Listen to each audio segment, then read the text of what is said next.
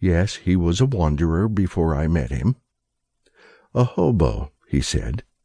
And she said, I prefer wanderer, but all that is behind him now. He's retired from all that. He smiled. She rescued me, he said. I did not, she said, smiling back. You rescued me. Anyway, I'm thoroughly domesticated and housebroken now, he said, smiling. And what he told me is true? I asked the woman. About how you met? Basically, she said. It happened in Virginia, as he was leaving that life for good. As in, leaving for a better life.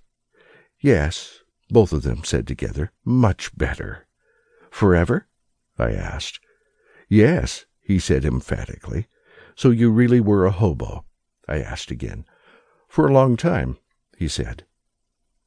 That kind of life is dangerous, isn't it? Riding the trains and everything. Did you ever have any close calls with death, or anyone ever try to kill you on the road? I've seen death for sure, he said, plenty of it.